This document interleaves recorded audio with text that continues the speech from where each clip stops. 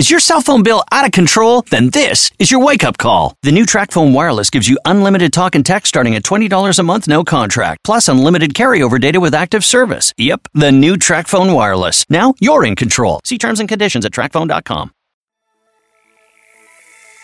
Welcome to Midwest Mind Melt with your hosts, Josh and Jason. Welcome back to Midwest Mind Melt. I'm your host, Josh, here with Jason, and I got a special guest today.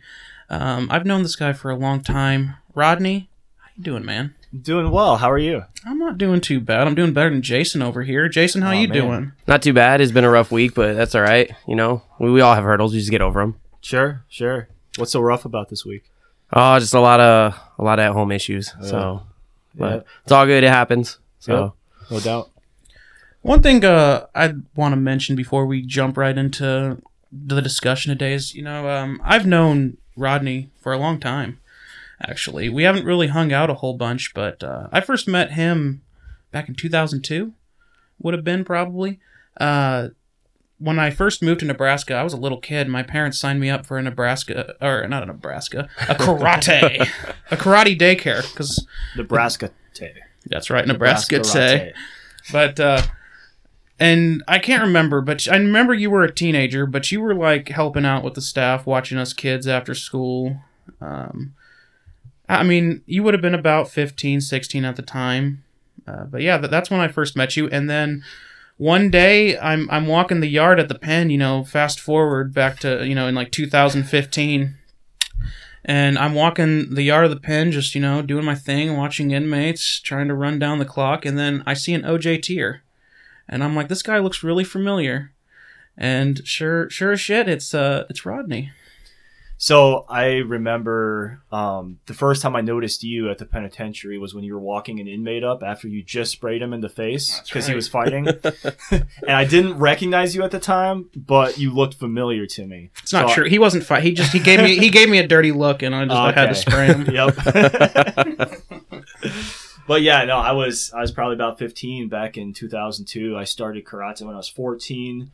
And then when I was 15, I got into kind of helping out with the kids' classes to kind of help pay for my training tuition. And I wasn't old enough to drive the vans because we had these big vans that would like pick all the kids up from school and stuff and bring them back to the karate school. That was embarrassing as shit because these big red vans would show up at my school, and all the other kids, they're getting picked up by their parents, or they're walking home, or they're getting picked up by their daycare and kind of a more normal looking vehicle. But these big old damn red trucks show up, and it says Okinawa Karate or something on it, and it was embarrassing as shit. Yeah, Karate Care. Yeah, is what I said. Have all these kids like doing like fake karate moves, making fun of us and shit.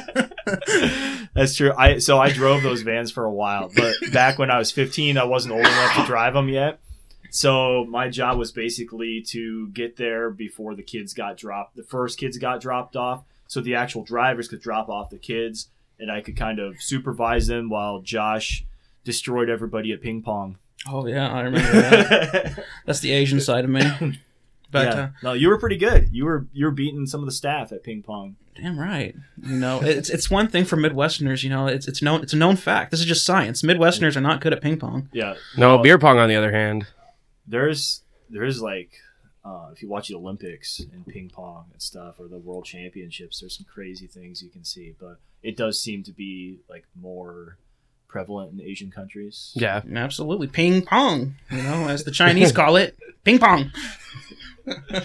Hey Rodney, do me a favor and pull this mic closer to your face. Yeah, just a little bit. Sure thing. About one fist distance here. Not one fist. That's right. About that. Yeah. Is that better? That's right. Perfect. So, what originally got you into karate?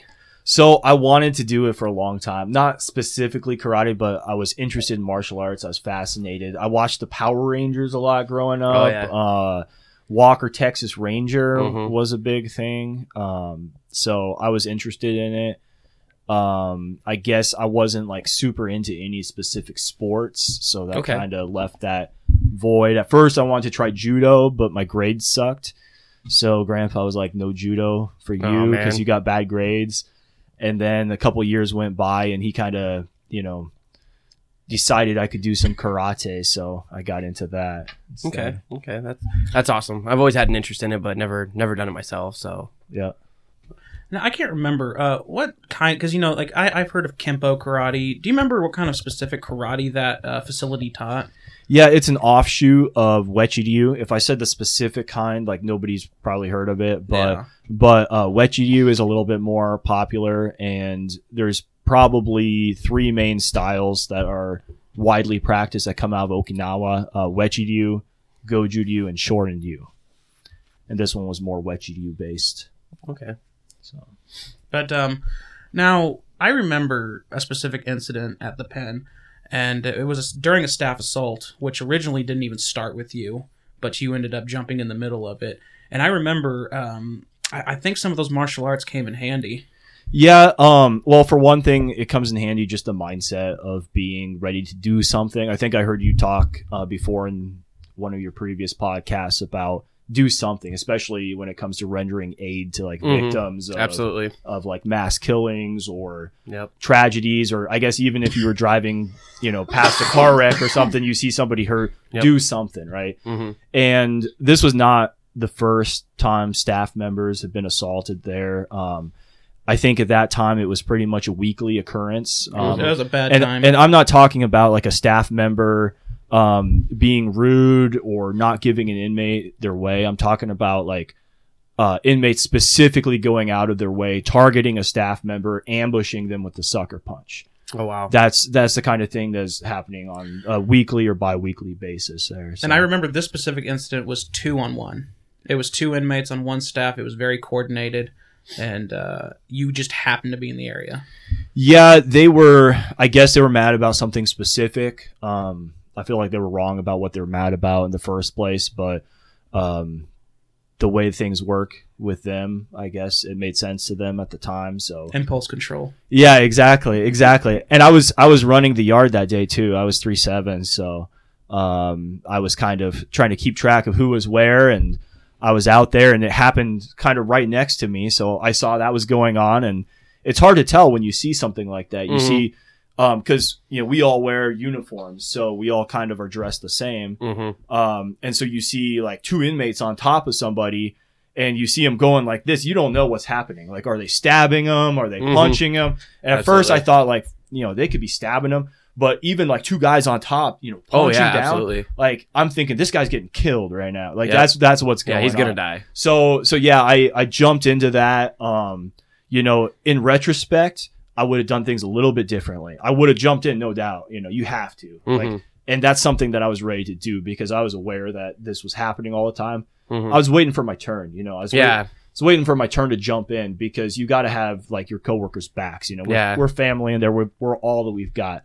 Yeah. So basically, when I saw that, I kind of jumped in. I pulled the first guy off. I was going to pull both of them off, but the first guy turned around to start fighting me like once I pulled him off. So I had to deal with him. He kept fighting me. But that was unnecessary. Like what I should have done probably is just, sunk in a choke and just rolled off, just dealt with him, let the other responding staff take care of the other guy.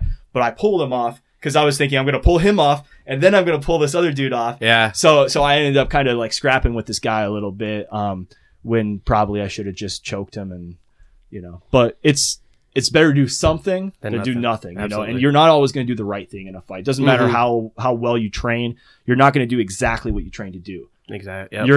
You're going to do maybe something similar to what you train to do. Yeah. I just thought it was funny because when I watched the video, I remember seeing a specific female staff who was right there the whole time who did nothing, and she got scrutinized for it. But the other thing I found funny was it was kind of hard to tell. But definitely talking to other staff who responded to that, the inmate had this oh shit factor, had this oh shit look in his face once he realized that, you're not there to tackle him, that you were actually fighting back. Well, and that's one thing. There is appropriate uses of force, and that gets misconstrued with how what people are expecting, right? So I think some of them were kind of under the impression that we just can't hit them at all. That's very common. Like they're like, no, you can't hit me. You're one of the staff or whatever. Like you can't hit us. But the thing is, like, you change that when you've got 2 people attacking one guy. When you're punching me, like that's not I'm not just going to like grab you, you know, if you're punching me. Like that's, you know, and so there's certain things you're trained to do that is how you should handle things when you're in control of the situation. When you got 3 staff members there and 1 inmate, some of the things that you're trained to do are probably going to work a little better, right? Yeah. Some of these guys are really strong. Like they're not messing around. They've been fighting their whole life. You know, they're tough. They lift weights all day. So, I mean, if you think you're just going to like go in there one-on-one with them and slap them in the neck and that's going to cut it, you're dead wrong. Or, yeah, absolutely. Or you think that you're going to just like put them in a hold, and that's... It's almost like at that point your pressure points just they're voided. They're not going to work. It's because you're misapplying them. You're trying to use a wrench for when you need a screwdriver. Yeah, that's what it is. Like it's not that pressure points don't work or can't work. It's that you have to use them in the right context. Yeah, absolutely. When you've got 2 guys holding them down, then you can come in, do your pressure point to get them to okay. Yep. I'll cuff up. You know. Yeah. Versus if it's just you and you're trying to hold them down and do pressure points and they're trying to punch your face, no. Now, I don't know if things have changed since you were there or you were there, Josh, but I know like when I was doing corrections for the military, it was we always had a ratio. I think it was like one officer to 3 inmates, I think is what it was. Is there something similar at the pen? No. So there's not like a ratio you guys have to go by. Like, wait, so staffing wise, like, I mean, obviously, like your cell blocks, like your gen pop, right. you have like 2 guards, one most of the time. Then you have 1 guy sitting in the control center. But for the most part, when you're like escorting them to chow or when you're escorting them to the yard or whatever, it was always 1 officer per 3 inmates. Yeah, there probably is a recommended, standard number of staff you need to have present, but it was definitely not followed. I just think to myself, three inmates to one officer is just that's just a recipe for I'll trouble. tell you, there's times where I've walked down the yard and there have been literally 100 inmates all around me, and no staff members in sight. Yeah. So if they want to get you, they can. Like there's no question. It's not like, you know, at a way you're kind of depending on the fact that they don't want to get in that much trouble. Yeah. So, and you can't always depend. Did you guys on have like a rapid response? Like, okay, so say if you're getting assaulted, I know some facilities have like a thing on them that like if it falls, it alerts somebody if it gets knocked real hard, or there's a button on there you can hit. There's a tiny orange button that you're not going to be able to press. Okay. While you're getting Is that on your radio? Yeah. Okay. It was actually recommended not to, because once you did press that button, it was called the body alarm. Once you press that, your radio traffic just shut down. Yep. And you couldn't transmit. So it was recommended actually not to do that. You want to just yell out where you are. Yeah. Okay. Like if you can yell out, you know, how's Unit 3? Yeah. Because the thing was, you know, people used to press these things on accident, or you know, it would just and then they go running. Yeah. So when it really happened, you didn't want to just press it because people weren't going to be running to you. All I know is in the military we were issued whistles, and I'm like, okay, this is not going to work. This whistle is not going to work. The inmates College campuses do that too. The inmates would make so much fun of us if we were walking around with whistles. Oh yeah, right. It wouldn't be a good idea. Moving away from corrections, because I talk about corrections way too much. Absolutely, yeah. You left corrections in 2017. I can't say us because I was gone at the time too, until I came back. But you left in 2017 to pursue a career in law enforcement. That's right. And how long have you known that you wanted to be in law enforcement? Only since I was at corrections and I found myself.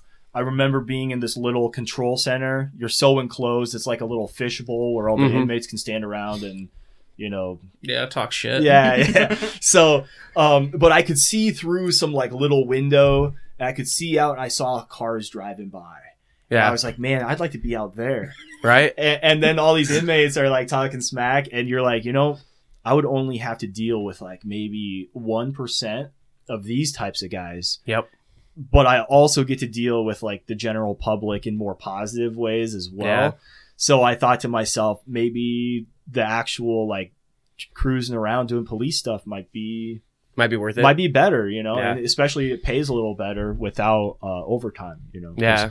If you want to work 80 hours a week, then you can make more money in corrections than you can as a street cop. But if you only want to work 40 hours a week, then you can make a lot better money. One disclaimer I want to just point out real quick for our listeners is that we have done an interview with law enforcement personnel before, and Ridge, my good buddy Ridge, he's law enforcement in a very small rural Midwestern town, and I just want to point that out. Meester here, or Rodney here with us today, is actually in a mid-sized city, so a little bit different perspective I think will be offered today. Mm-hmm. Yeah, I'd say so. It is different. A lot different. But did corrections help prepare you a little bit for the streets? In a lot of ways. Usually and some pretty useful ways too. I think when I deal with someone who's a little bit more problematic, they're giving me a little more static. They don't really want to cooperate, or they don't even like cops. I'm like, look, I didn't really like cops that much either, to be honest with you. I always felt like they were rude. I got pulled over by people, and I'm trying to be all respectful, and they have a chip on their shoulder, and they're kind of talking down to you a little bit. And I never liked that, But so when somebody is kind of giving me more static, I'm used to dealing with difficult people who talk, and as long as it's just talk, it's just talk. I can let that roll off my back. So I think I stay pretty calm in some of those situations, and that's always a good thing. I think that's one of the biggest things about police that people don't understand. I know there's one guy we work with, and I give him smack all the time because he hates cops, and he hates them. Sure. And I was a military police officer, you know, and so he'll ask me questions, and he'll be like we got in a conversation. He's like, okay, if I'm riding in the car, why do I have to give them my ID? I'm like, simply because for their safety, they want to know who they're talking to. Right. It has nothing to do with the fact that you're doing something illegal. Yeah. I'm like, the moment you tell them no, they think you're doing something illegal. Yep. Or they think that there's something out there that you don't want them to find. Right. And I'm like, if you just cooperate with them, 9 times out of 10, it's going to go faster, it's going to go smoother, and you're not going to have a problem. Right. And the other part of that too is if you're just riding in the car, you don't really have to unless they're suspecting you of committing some kind of crime. So, exactly. So that's another thing, as like someone who wasn't always a cop or didn't always grow up wanting to be that. Like, I kind of understand that sometimes people just want to assert their rights, and it's not because they're hiding something. Yeah, exactly. And that's his situation. He's like you said, he goes, it's my right to not provide that. I'm like, yeah, but you make their job more difficult when you don't cooperate. Yeah. I said, they're just doing a job. I said, you get and I think that this is, I say this a lot to people who have issues with cops, because I have a lot of respect for police officers. I had an uncle who was a police officer who was murdered, shot in his patrol car, when I was really young. But, I tell him, I'm like, just do what they ask you to do. I said, the more you fight with them, the harder they're going to make it on you.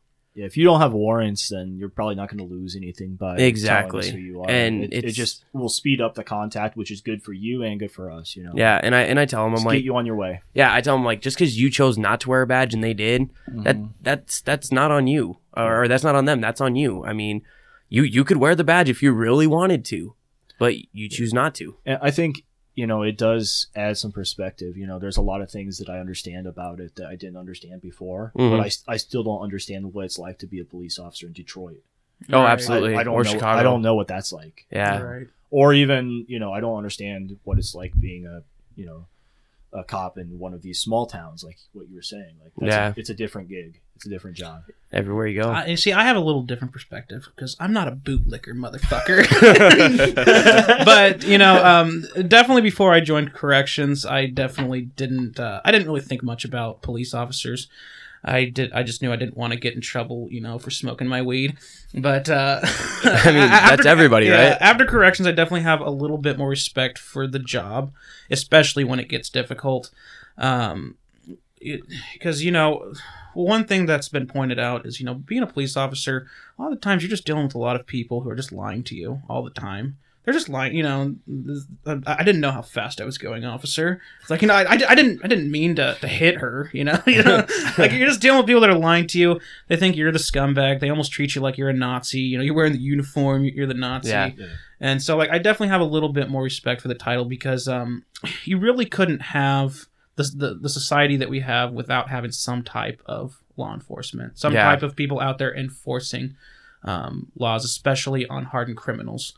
Where it kind of gets dicey, of course, is like all the little stupid shit that people call the cops for. Yeah, The absolutely. dumb fucking things. Oh, my 10-year-old son is throwing a chair across our living room and we don't know how to deal with it. Could you send an officer to come talk to him, please?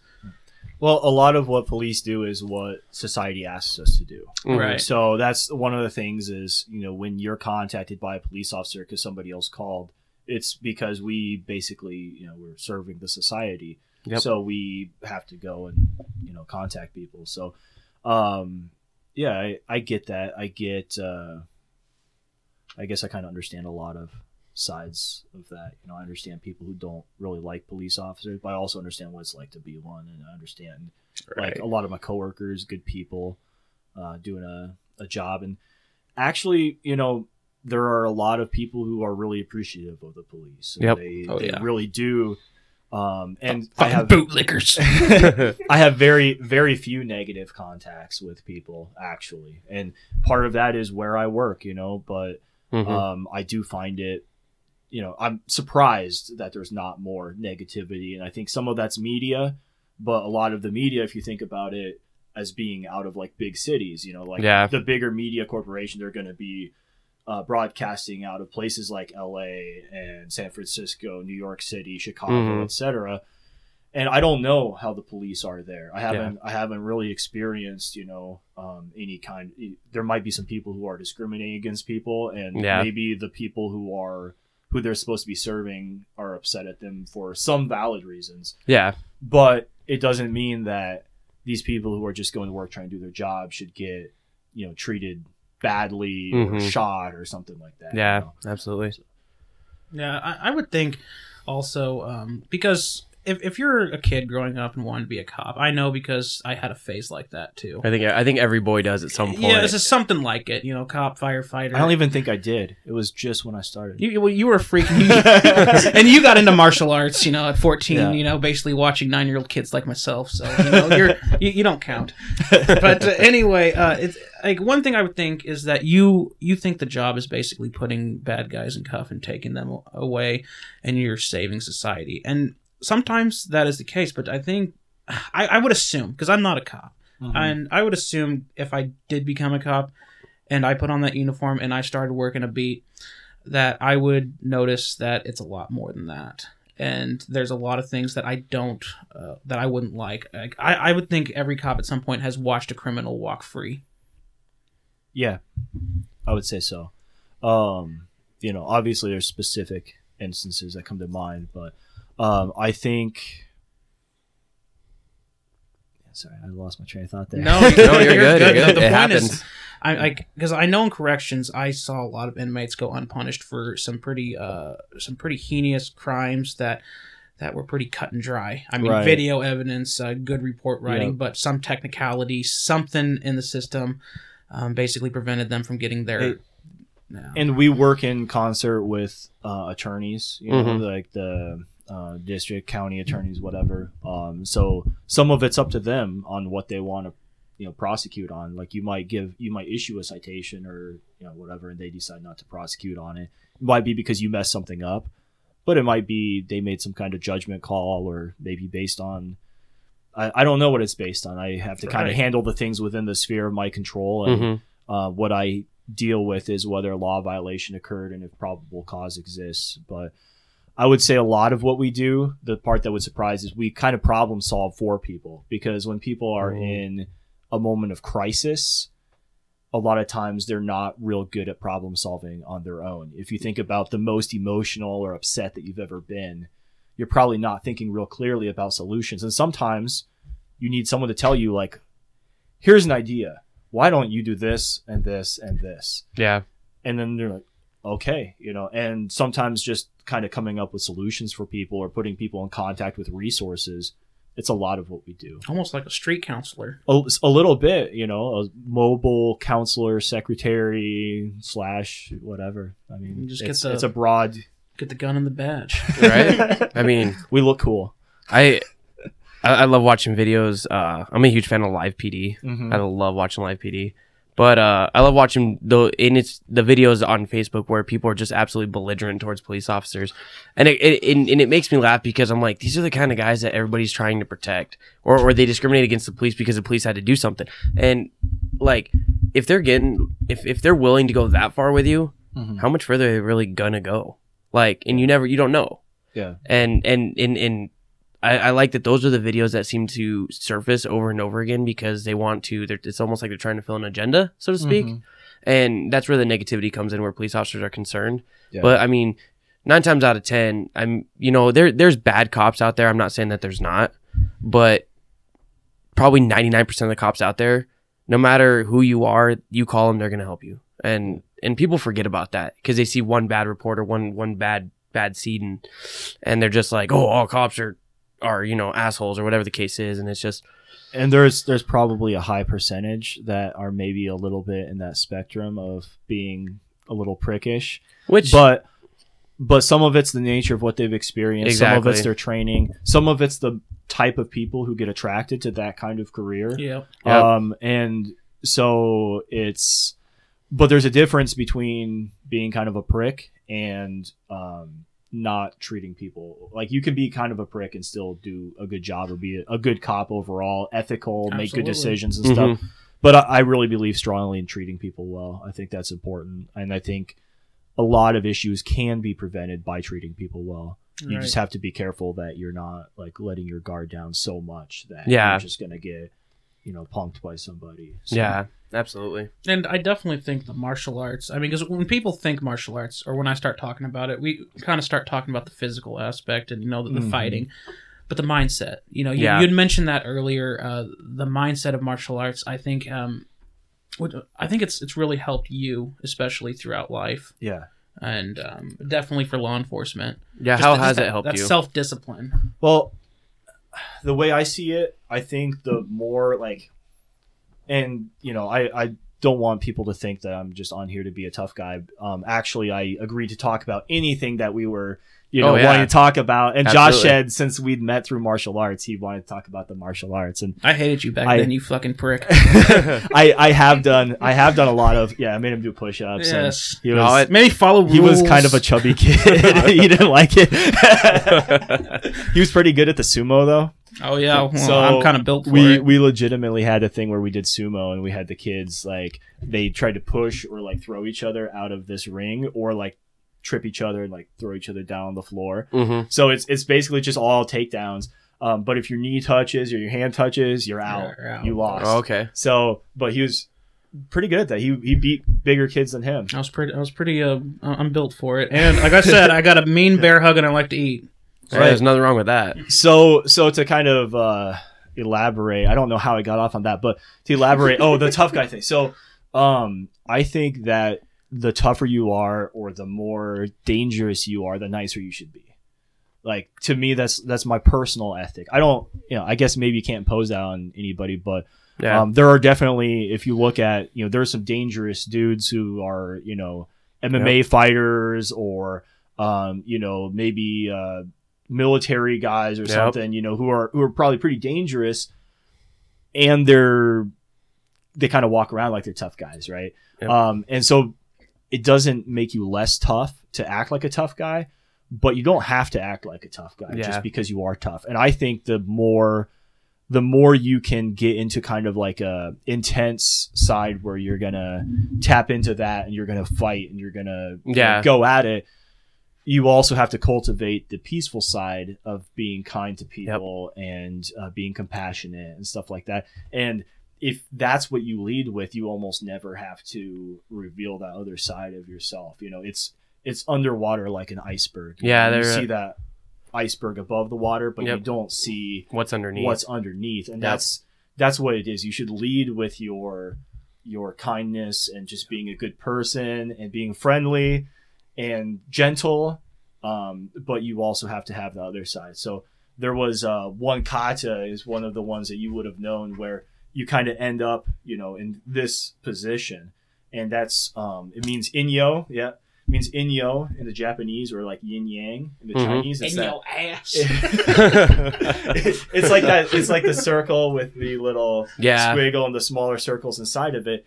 And it can stand for balance or complementary opposites, such as breathing in, breathing out, pulling, pushing, offense and defense, up and down, right and left, all those opposites as it would directly apply to martial arts, but also meaning I don't want to fight. I want to be peaceful. So the hand covers the fist. But if you insist on taking away my option of peace, I have violence as an option. So that's, part of that mindset, I think. It's a really good way to look at it. It's very similar to the yin and yang. But yeah, that's a really good way to look at it. Yeah, I've never looked at it that way. That's but you're right. There was a sergeant in my unit when I first got there who is a black belt, and if you had met her on the street, you would never know this about her. She's the most caring, she's probably 5'4", maybe 120 pounds, tiny, but she is the nicest person you'd ever meet in your life. Probably one of the nerdiest girls I've ever met too, and you wouldn't know that about her. And a lot of martial artists are nerdy. There's nothing wrong with that, but it's one of those things. It's like you said, there's people that exude that. Oh yeah, this is who I am. My grandpa was special forces in Vietnam, but if you ever met him, you would never know that. He's the goofiest guy you'll ever meet. He laughs at his own jokes because most of them aren't funny. But it's just it's crazy to think, like you said, you see the tip of the iceberg, but you don't really see what all's below it. So yeah. Do you watch any MMA or? Absolutely. Yes. I love MMA. One thing that I love about the art of MMA is it really exposed and it definitely it exposed both sides, the fake martial arts and the martial arts that work really well. Yeah. I think jiu-jitsu definitely has grown in popularity since MMA came out because people see how effective it is. Yeah. Do you think that maybe Joe Rogan had something to do with that too, because he talks about it so much? Absolutely. That's his career. But I mean, in reality, it's almost like you said, the mentality of it. It teaches you mental focus. It teaches you better things, and I feel like definitely the fact that it's grown in popularity isn't a bad thing. Yeah, and it teaches incremental self betterment. When you have. With the traditional martial arts, you had more of like a belt system, and you have that in jiu-jitsu too. Yeah. In MMA, if you went to some MMA gyms, you're never going to put on a gi or a belt, but there is incremental improvement of yourself. You know that you're moving forward steadily, and if you stick it out and you keep working, then you're going to get better and improve. And I think that's another aspect of that mindset that can be applied to other things in life. But yeah, jiu-jitsu is a really interesting one for sure. I've done some jiu-jitsu. I did about kind of 3 years off and on, mostly training in the gi, which in karate we called it a dogi. It's like a uniform with the lapels that cross like that, usually white, and then you tie like a colored belt around it. In jiu-jitsu, they also have a gi. It's usually thicker because they do a lot of grabbing and pulling, and they choke you with your own gi. So that'd be embarrassing. That's an enjoyable or a turn on. Yeah. Autoerotic asphyxiation. But so that's something. But then there's elements of that too. So training with a gi, obviously, that has some application in MMA, but you're not wearing a gi in the MMA. What Joe Rogan does is 10th Planet Jiu-Jitsu, where he doesn't wear a gi. And I've done a little bit of, I've rolled with some 10th Planet guys and trained. I did that for about 3 months.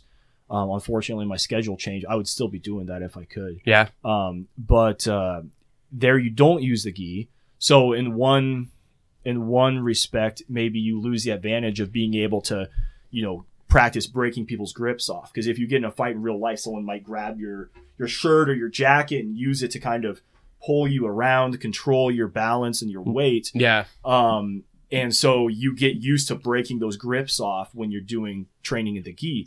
Yeah. However, a lot of times you're not going to have someone wearing the gi. They're not going to, and heck, I might have to wrestle with the naked guy who's not wearing anything. And if I have to do that, then it's probably more beneficial to practice without the gi, so I can control him even though he's not wearing any clothes, right? Mhm. So Jason, put your clothes back on. that's Oh man, that's where the 10th planet, Joe Rogan's friend Eddie Bravo kind of cultivated that system of jiu-jitsu. It doesn't have to be 10th planet, but training without the gi in a way where you have like that incremental improvement, I think is extremely beneficial for people. It's good for law enforcement and stuff because grappling eliminates that puncher's chance. Yeah. Because if you're really good at karate, there's some karate people who have actually done really well in MMA. George St. Pierre started in Kyokushin. Yep. And obviously he's done some Muay Thai and boxing and stuff too. So he's like developed his skills even more with that. But Lyoto Machida did more like Shotokan type karate. So there have definitely been Chuck Liddell had like a Kenpo background. So there have been times where like the karate has done well for people. But you've always got that puncher's chance whenever you're striking. Yeah. So you might be better at fighting than you were, but someone could still clip you with that one punch that's going to drop you. Yep. And anybody can get dropped. There's nobody who just can't get dropped. Someone could get, someone who hasn't trained a day in their life could get that shot in on you and you're done. Yep. But if you are good at grappling, you can maybe, try to deflect or avoid that first punch, land your punch, take them down, and then it's a game of skill. There's not a lot of luck involved in grappling. There's a little bit of luck, but once you're tied up with them, you can really eliminate that puncher's chance. Yeah. And people who've never done grappling, it is very tiring. Yeah. It is a very tiring, uncomfortable feeling, especially if you're not used to it. Yep. Yeah. And that actually training in the gi, because it's so uncomfortable, doing jiu-jitsu in the gi and having people on top of you in side control and knee on belly. I don't know if you know what that is, but that's terrible. When you're done with this, you should look up the knee on belly position in jiu-jitsu. So I'm picturing two things. I'm picturing either a neon paint on someone's belly, or you have an actual knee on there the is belly. a knee. It's not so much on your belly. It's more like on your sternum. Oh. And Ow. it is like crushing you and cracking everything in here. It's and then they like spin around and transition to like an arm bar, and then they're like extending your arm like that. So, but training in that kind of prepared me for when we had to do like the 4 cell moves in corrections. Oh yeah. In corrections, you're wearing like these vests that don't fit you properly, and these helmets, shin guards, and you can barely breathe. You can barely breathe, right? So you have to be comfortable in that environment, because if you start breathing hard because you feel like you can't breathe, you're gonna pass out. You're gonna give yourself some problems, and then your team's screwed. Yep. And there's usually some kind of chemical agent involved too. Like Usually they insist on hosing them down with OC first. Yep. So you can't breathe at all. And so if you're not used to not being able to breathe, then you're going to have a rough time. So, but one of the things about like jiu-jitsu in the gi versus not with the gi, look, there's people in the gi who like they can transition to MMA just fine. They can whoop people. They're tough guys. I'm not going to take anything away from that. But there is like a training distance. So if you're used to breaking down people's posture by grabbing their collar and kind of pulling them down, you're still in punching range. So if I'm here and I'm grabbing your collar, you could still be punching me. Yeah. Whereas if I'm having to break you down and, basically give you one of them bear hugs that you like, and then kind of bring them down here, that's not a very good position. You don't have a lot of space to punch me. Yeah. So it's not that you can't do gi jiu-jitsu and know how to do that. It's just if you build the wrong habits, then you're going to have. And same thing with, karate, you can build a lot of bad habits too. If you don't spar, or if you don't do like face punches and stuff sometimes, then you're not gonna know what to do. Right.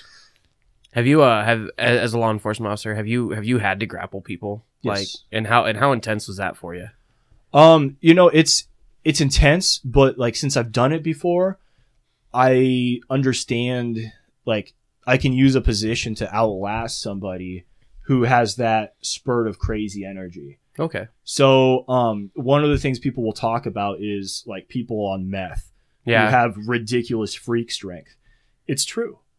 But it's not it's not that they're necessarily stronger. It's that they're willing to use all of their strength, Right. like all at once. Like They've dropped all their inhibitions. yeah, it's like when you hear about like those moms who like pick a car up off of their kid or something like that because they had that surge of adrenaline. That's kind of what's going on with these guys. Okay. And you have to get in a position where you're safe, you're not taking damage, and you can last and keep hanging on to them. At least till somebody else gets there. Yeah, and jiu-jitsu can like teach you some of those positions where you can kind of get to a safe spot, hang on to them where you can't get punched.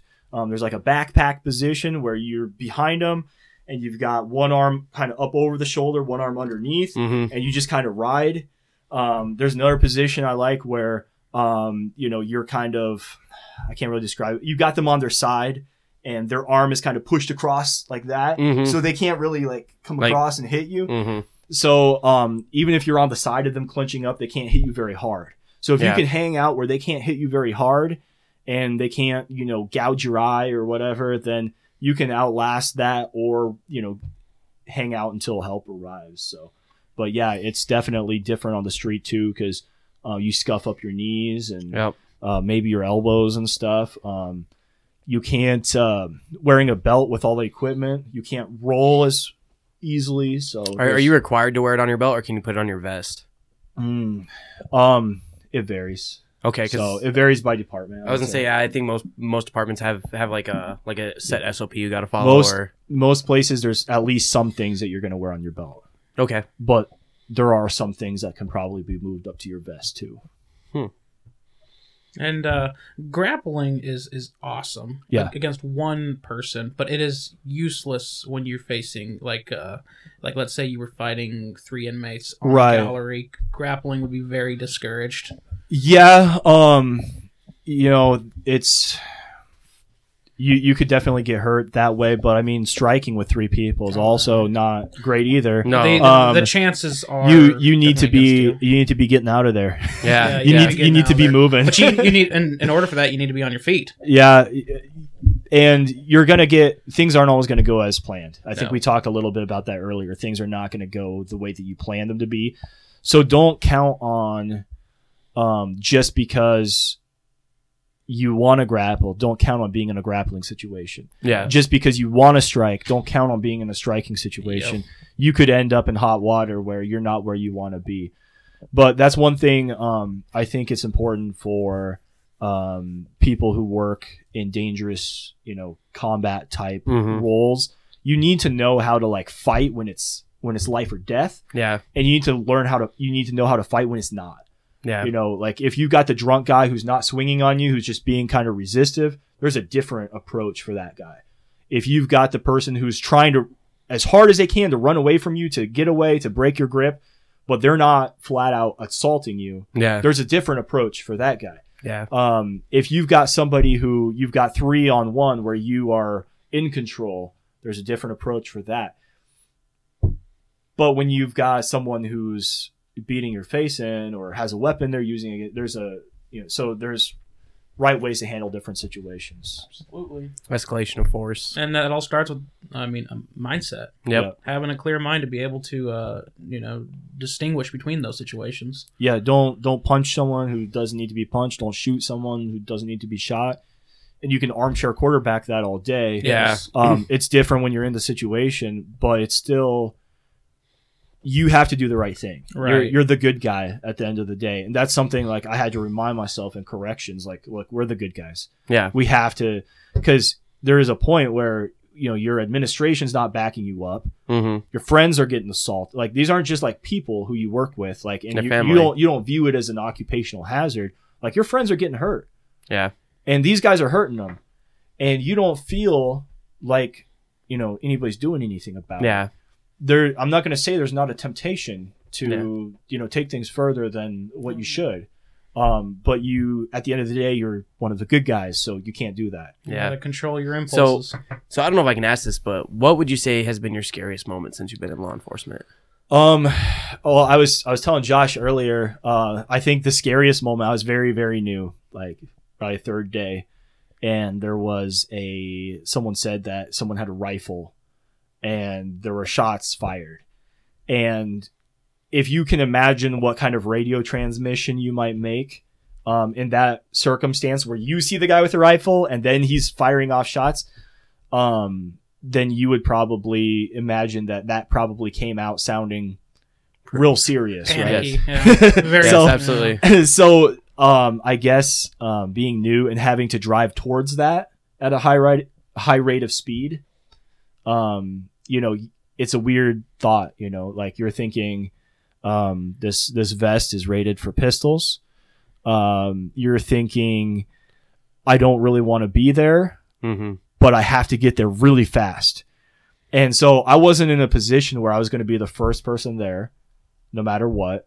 I wasn't in a position where I could respond quickly, but being as new as I was, like that sounded pretty terrifying. And I definitely was exhilarating for no doubt. It didn't end up being as crazy of a deal as what it kind of sounded like, but it was something where I was like, I guess this is what I do. Right? Shit's getting real. Yeah, that's crazy. I couldn't imagine. I've never been in that position, but I couldn't imagine for any officer what's going through their head when they get a reports of shots fired, from another officer, whether another officer's like hearing an officer's been shot come over the radio. I couldn't imagine the mind. Oh, that would be terrible. And I haven't heard that one.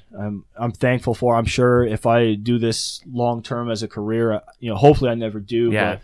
But there is definitely, it could happen. You have to be mentally prepared for that. But in this instance, that's the other thing. Like shots fired. Like, what does that mean? Yeah. Who is he shooting at? Somebody? Is he shooting at you? Is he But in that moment, like, what are you gonna say? Like when he starts shooting, like you don't want to be like, the guy is now shooting at the wall. You're gonna obviously he's exhibiting some dangerous behaviors there that need to be addressed, and a quick response is warranted in that instance. But I understand you did a little bit of like military service. Is that right? Yeah. What did you do? Well, I was a corrections MP, but I was in a combat support combat support MP unit for a little while, so I got a little bit of. We didn't really deal a lot with facilities as much. Right. We did a lot more like detainee ops. Okay. So and then being attached to a combat support MP, I kind of got a little bit of that side too. So I mean, nothing too crazy. I've not been deployed yet.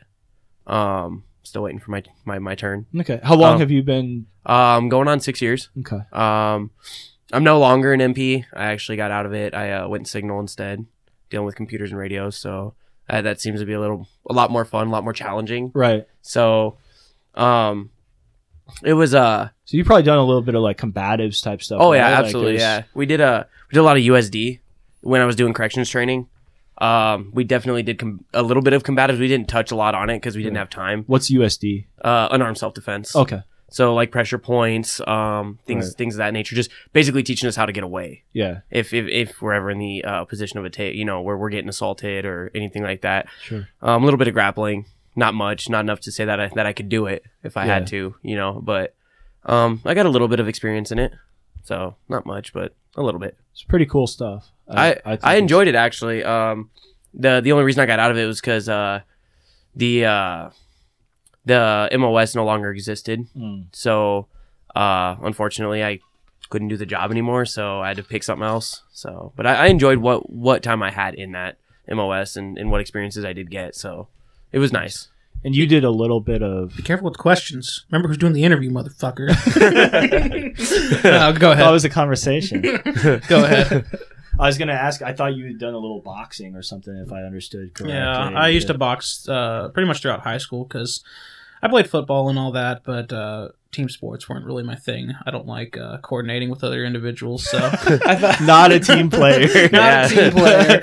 But don't put that on your resume. Definitely not as a teenager. But so I thought boxing, I'm pretty much responsible for myself. Absolutely. Yeah. And so I got into that, and that taught me definitely a lot of discipline. I got into it thinking, hey, I'm going to learn how to kick people's asses. Yep. And you do it to a degree. But yeah, it was the mindset that came with it that really helped shape me, kind of make that transition into adulthood. You get punched, easier. you keep going, and Yep. Right now, You're I just gonna eat out of boxes. take some yeah. Well, it's interesting too. Like boxing, people view that as like one of the more effective like components of MMA. Like Absolutely. there's most of the people who fight MMA do some boxing training, right? Yeah. But it's interesting because what makes boxing so effective is that it gets pressure tested, right? Like you actually go against somebody, you actually take punches in the face, you actually give punches in the face. You see people punching, coming with that punch as hard as they can. And so you learn, to time it so you're able to like get out of the way, slip it, duck, and counter with your own shots, right? Yep. So that's one of the things is just the fact that you can pretty much do a full contact, or when you spar, there's at least some contact, and there's not any of this like training just by yourself. There's a little bit, hit the heavy bag, shadow box, etc. Right. But most of it, you're actually going against a person. It changes a little bit with like a karate type thing, because for example, karate, you don't have the gloves. If you're doing karate sparring in a tournament, maybe you wear gloves. Mm-hmm. Traditional karate, there aren't gloves. Yeah.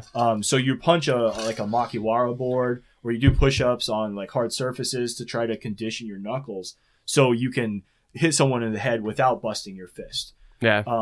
And then at the same time, it changes how you hold your hands. So like, for example, with like boxing, you can go like this because you've got the gloves and it takes up so much room. Mhm. Whereas if someone's punching you with a bare fist and you're blocking with bare fist, that might just go Right. Yeah. right down the pipe, still clock you. Right. Yep. And, in a fight, someone might have a knife, Yep.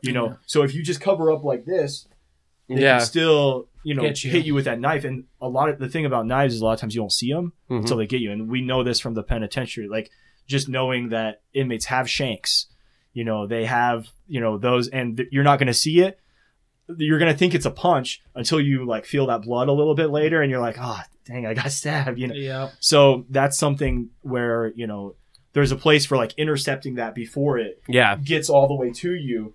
So there's, boxing's effective, but it's not everything. No. Yeah. So Not even close. And it's like that with all martial arts. Yeah. And I always find that interesting because boxing was a very popular sport and still is in some circles, but it's kind of been overshadowed by MMA. Oh, yeah, absolutely. Specifically, the UFC does MMA, probably the biggest platform of MMA in my opinion. Oh, yeah. And it kind of came in just recently, really. I mean, 20 years ago, the UFC was kind of like, it was weird. There was no weight classes.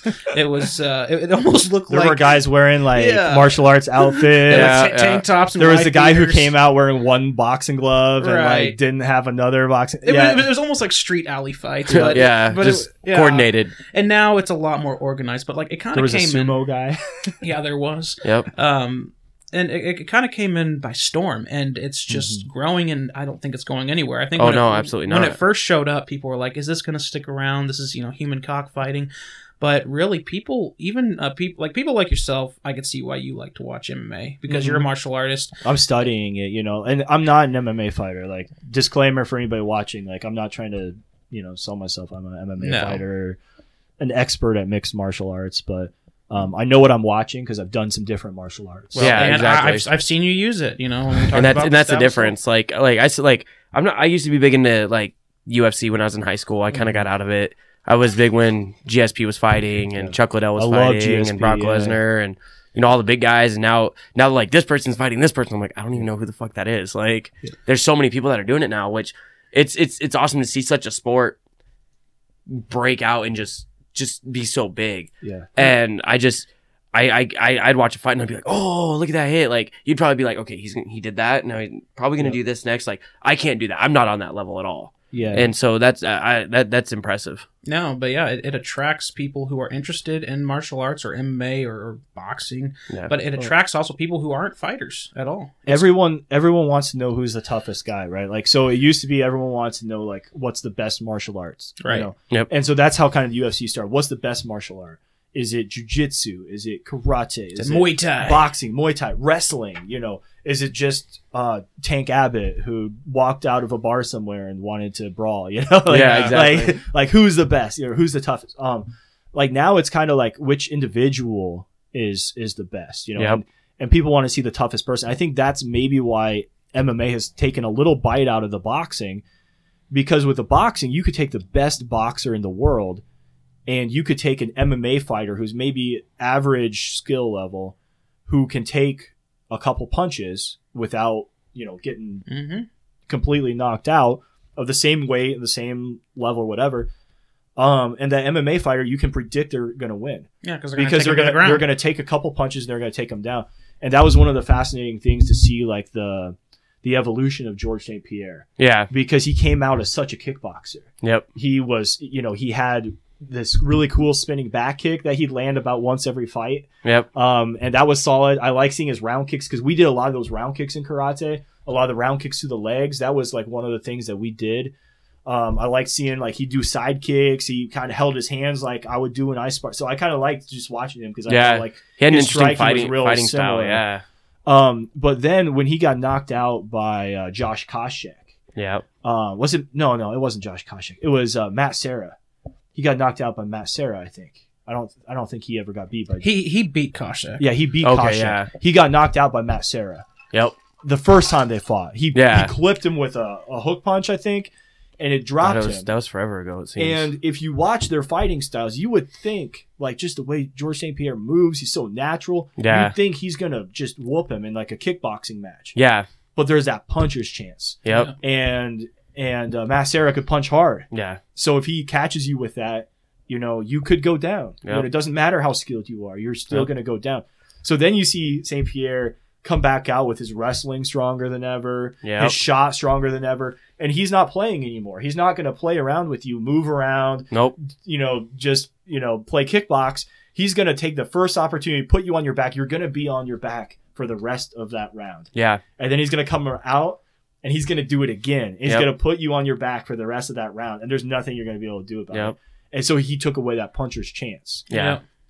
I think that's one reason why, like, I'm not big into boxing, but I like watching Terrence Crawford box. Yeah. And he likes to play around with people. Our Omaha guy. Yeah, and I love watching him box because he just plays with people. Yep. And I love that. But talking he about was the on whole Joe Rogan recently. Did you watch that one? I did not watch that episode, actually. You need to watch it. He's really well spoken. Is he? He's really well spoken, really cool, down to earth guy. So. Awesome. Yeah, I'll have to do that. Yeah. No, but I was going to talk about, you were talking about like the boxing MMA matchup would be like Floyd Mayweather and McGregor. Yeah. Like total opposite like spectrum things, and going into that knowing that McGregor was gonna go in there and box, you knew Floyd Mayweather was gonna win. Yeah, you knew that. Everybody was like, no, McGregor's gonna whoop his. He did really well though. He did. No, he really did. Surprising. But I mean, let's talk for a minute about the amount of stamina it takes to go that many rounds in boxing, and the fact that McGregor like that he rode those rounds with him. Yep. I mean, props to McGregor for doing that. The best in the world, and he went with him. And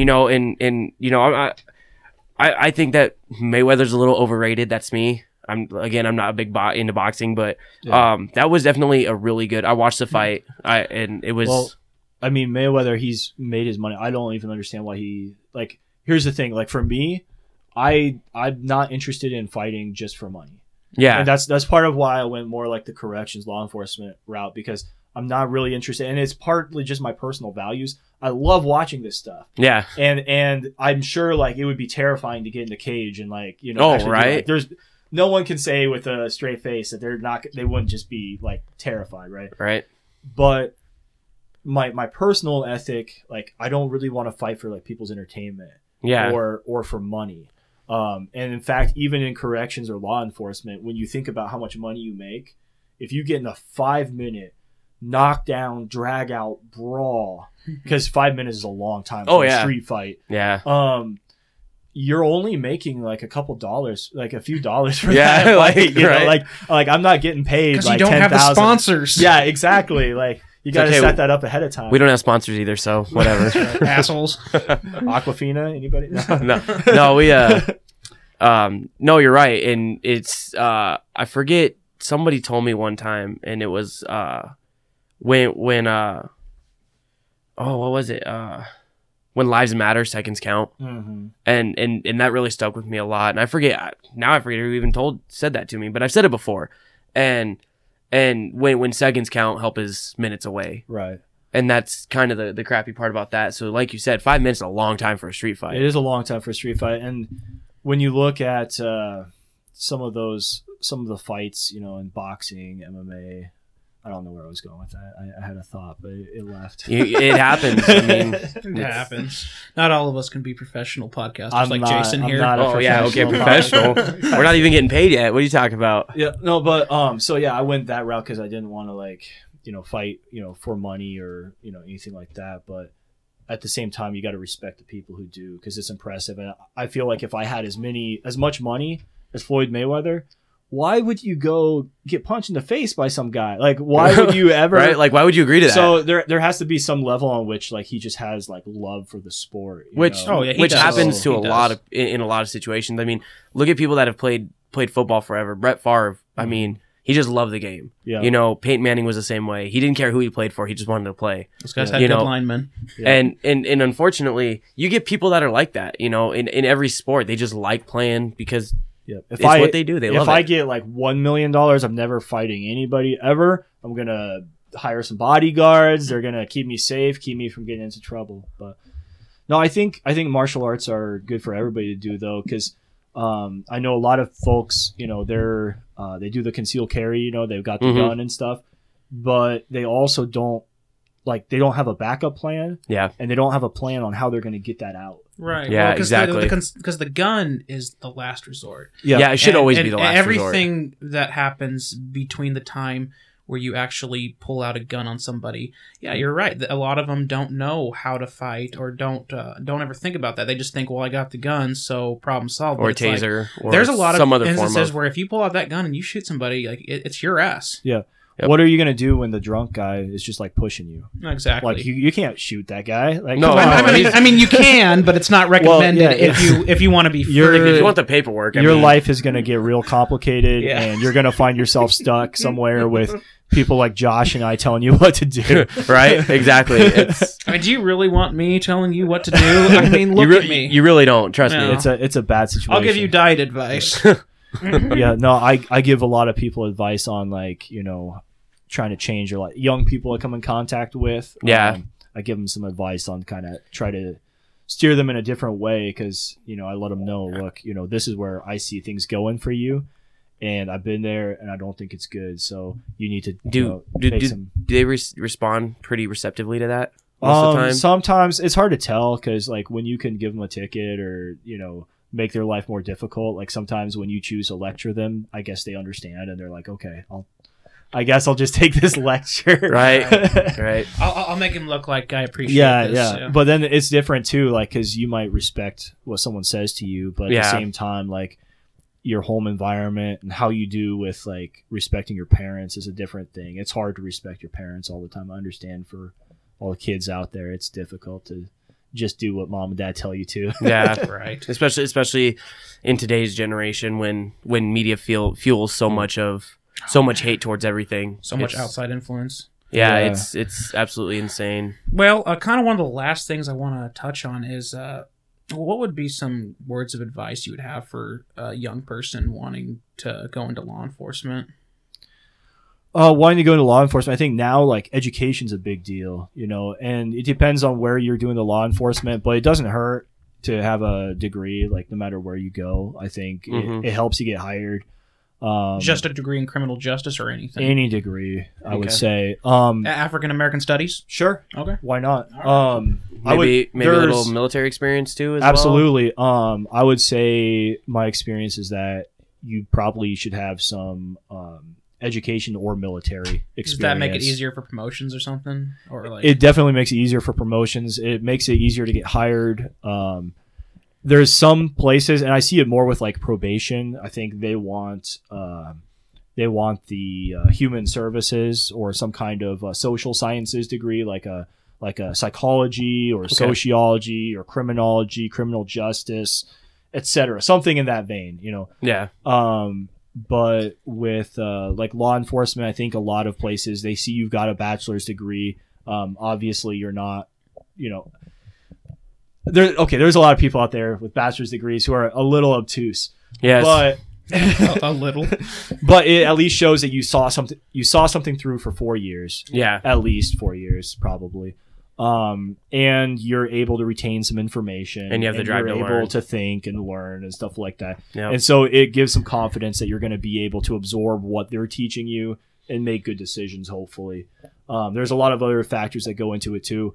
I would say the other thing besides education or, military experience, keep your goals in mind when you're making life choices.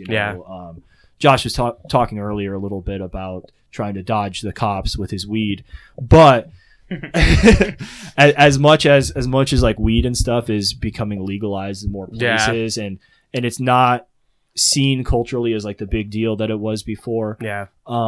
There's still police departments are usually not going to hire you if you've had that recently. And the more negative stuff, you want to stack the odds in your favor. No matter what you do in life, stack the odds in your favor. Whether it's fighting in a martial art, whether it's a street fight, whether it's getting 5 of your buddies there to help you with a cell extraction, you stack the odds in your favor. And when it comes to getting a job, education, stacking your education, your experience, and then your personal background, your credit, your criminal record, stuff like that. And look, there's people with some record, and it's not that you can never if you get a citation or you get caught with weed when you're in high school, it's not that you're never going to be a cop. So don't get it like that. There's still, you got to look at individual agencies' hiring practices, but definitely keep your record clean, get that education, get experience doing something. I don't think it should be your first job. But that's a personal opinion. There's people who are 22 years old who are really good cops. But I think there's something, to be said for experience. And absolutely. How are you going to relate to that? Like you guys, we were talking about you guys working kind of factory type setting and stuff. And, he's talking to me about how he like breathes in sawdust and stuff like that, and that doesn't sound. It's not on purpose. It's not like he's snorting it. Like, come on, it's not dirty cocaine. Okay, sawdust with his weed. No, but like that kind of environment, like understanding that's how a lot of people work and that's how they exist. And I was telling him about how I used to work in agronomy, and it was kind of similar. I'm breathing in all this junk and dust and everything like that. I'm doing repetitive manual labor. So I can see eye to eye with somebody who's done that kind of a job. Yeah, absolutely. I used to clean businesses, I've done some things. I've delivered papers, I've taught obnoxious children, like exactly. So what's that supposed to mean? So I've done some things, and so I can relate to people who have done some things. Whereas if your first job in life is you're in authority over people, and I'm sure you see that in the military, like what is it, like the second lieutenant with the little gold bar, whatever, butter bar, who's always getting lost and doesn't late to the brief. And look, nothing wrong with that. No, not at all. Except that sometimes it's going to be people who are young, inexperienced, and they need to realize that I'm young and inexperienced, and I need to, be thoughtful and mindful of how I treat people, because there is a different perception based on your age and experience. I feel like everybody's first job should be something in customer service. I worked at a grocery store for 6.5 years, and the one thing that I can tell you is the one thing that made me appreciate, because I worked every position in the store except for deli and bakery. And I was even an assistant store manager for 2.5 years of that 6.5 years. And the one thing that I hate going to a grocery store and people are like, oh my God, what's taking them so long? God, them blinds are moving so slow. And I'm like, you need to put yourself in their shoes though. Yeah. They've probably been here 8 hours, 6 or 7 hours. They're probably getting ready to go home, and they've dealt with people like you all day. Like, be a little more patient. And I feel like the world's lacking in patience right now. And it's really sad to see it, because like I go to the store and people be like, I'm so sorry. I'm like, you know what? Don't even worry about it.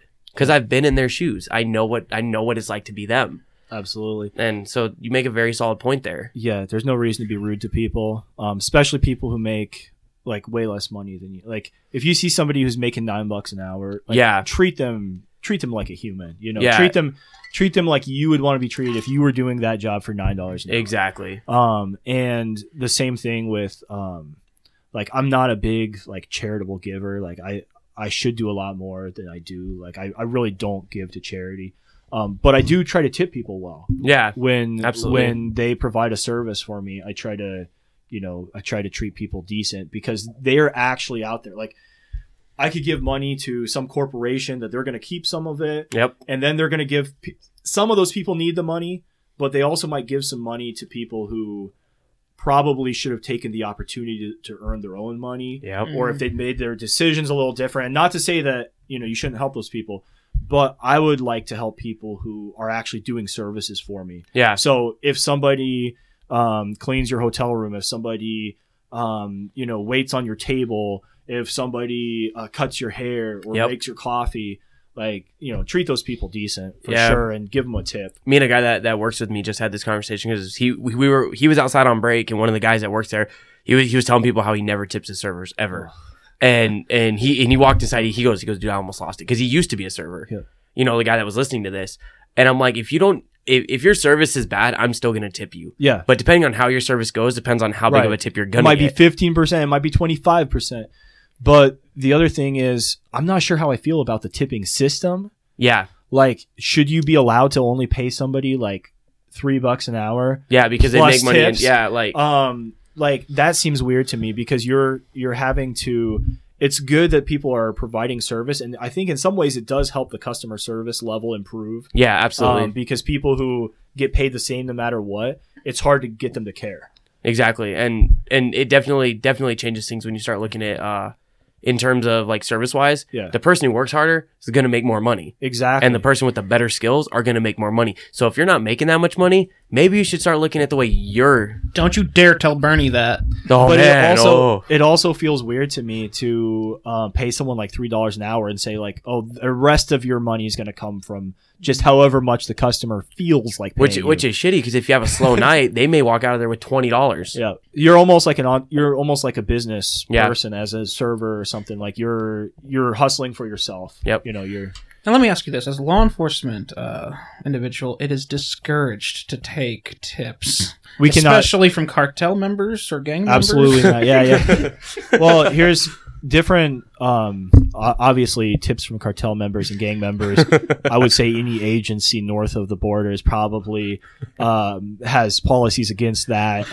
In addition I heard they give the best tips. In addition to like the actual laws, but when it comes to like other things, like there's different policies in place. You know, like I know for myself personally, I can't really accept anything from anyone. Like, if somebody offers me like a discount on my food because I'm show up in uniform trying to get lunch during my break, you better not. You got to decline that discount. Really? Yeah, for real. Yeah, but there's places I've heard, places like Chicago, I've heard that you can go like people are expecting free food. Like an officer goes in there, like they're expecting that they're going to cater to them and give them some free food. That's dumb. And I don't know if that's true. I might be wrong.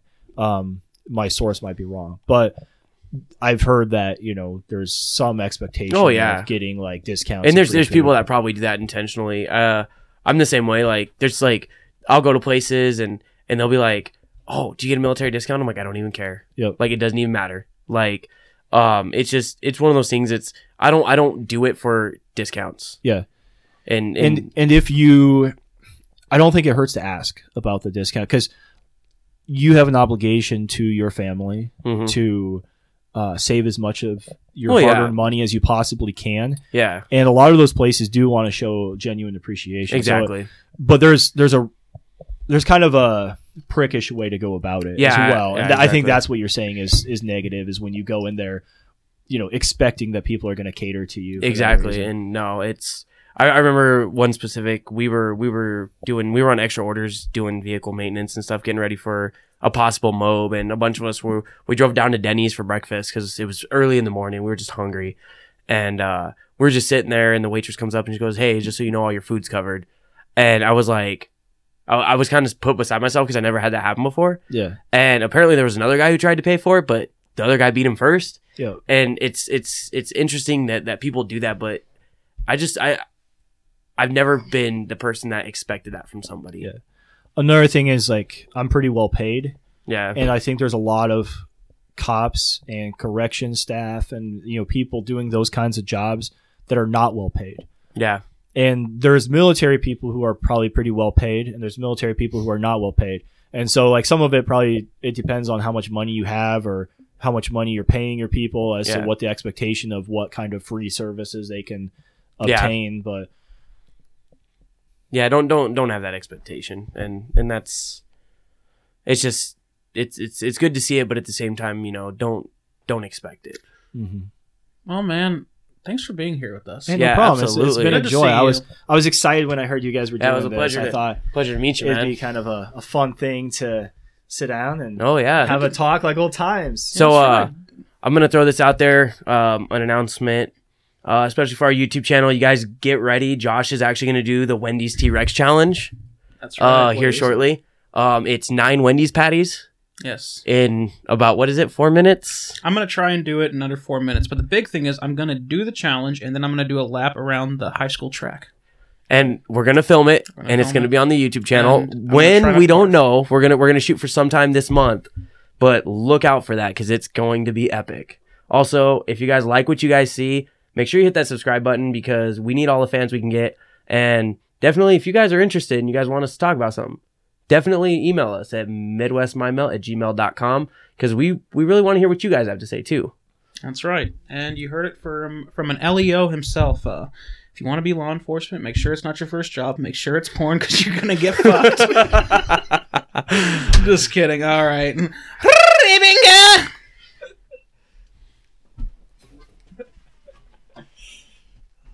Don't wait for Black Friday. Get to Old Navy today. The gifts they want most are an incredible 50% off. That's right. Get 50% off all jeans, 50% off all sweaters, 50% off all outerwear today. Jeans start at just $15 for adults, $10 for kids. Everyone's favorite styles are on sale today, so don't wait. Hurry in for 50% off all jeans, sweaters, and outerwear at Old Navy and OldNavy.com. Ends soon. Valid 11/20 to 11/26. Excludes in-store clearance and gift of the week.